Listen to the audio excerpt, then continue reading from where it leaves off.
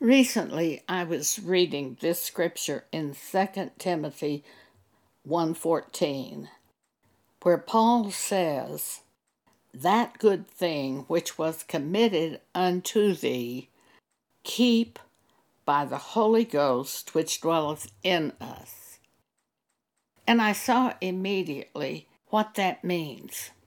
It is the Holy Spirit who reminds us of that which God would have us say, who brings to our mind the way of God. Stop and focus on that which is given to us by the Holy Spirit at that point in time. For it is our strength and it shows us the truth from God. And we keep ourselves by that truth that is brought by the Holy Spirit. In 2021, I was bombarded with thoughts. What if this happens? What if that happens? You're 83. What if this happens? I cried out to God, "Oh, help me, please. Please, God, help me." Instantly, it was brought to my mind by the Holy Spirit, God will supply all your need.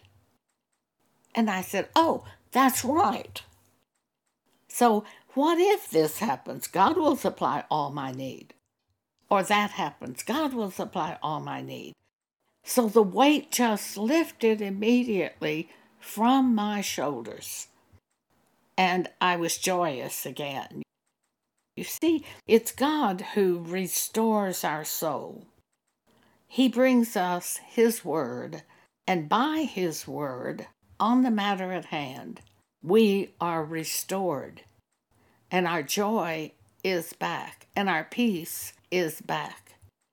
For the devil would trouble us with fearful thoughts about the future. God restores our soul when we pray.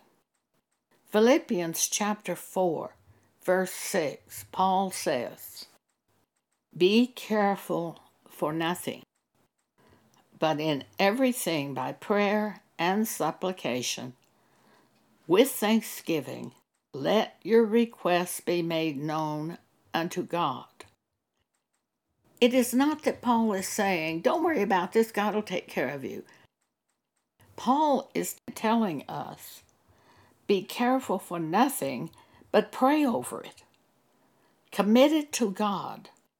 Let your requests be made known unto God.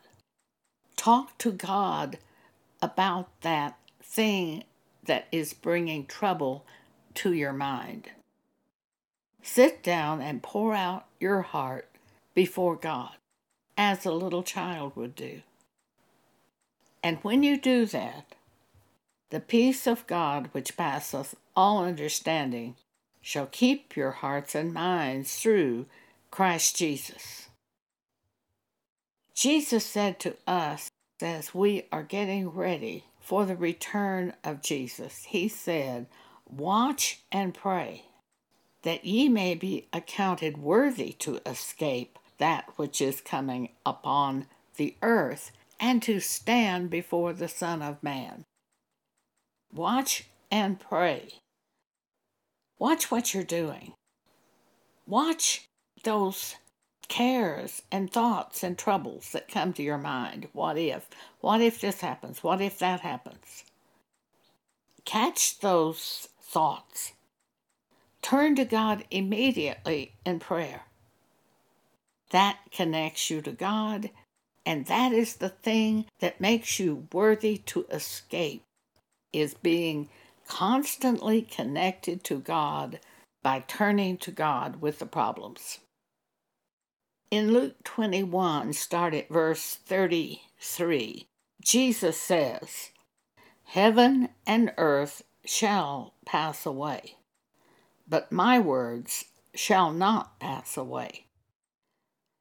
And take heed to yourselves, lest at any time your hearts be overcharged with surfeiting, which is overindulgence." Too many things, doing too many things.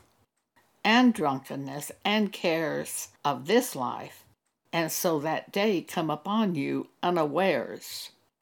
For as a snare shall it come on all them that dwell on the face of the whole earth. Watch ye therefore, and pray always, that ye may be accounted worthy to escape.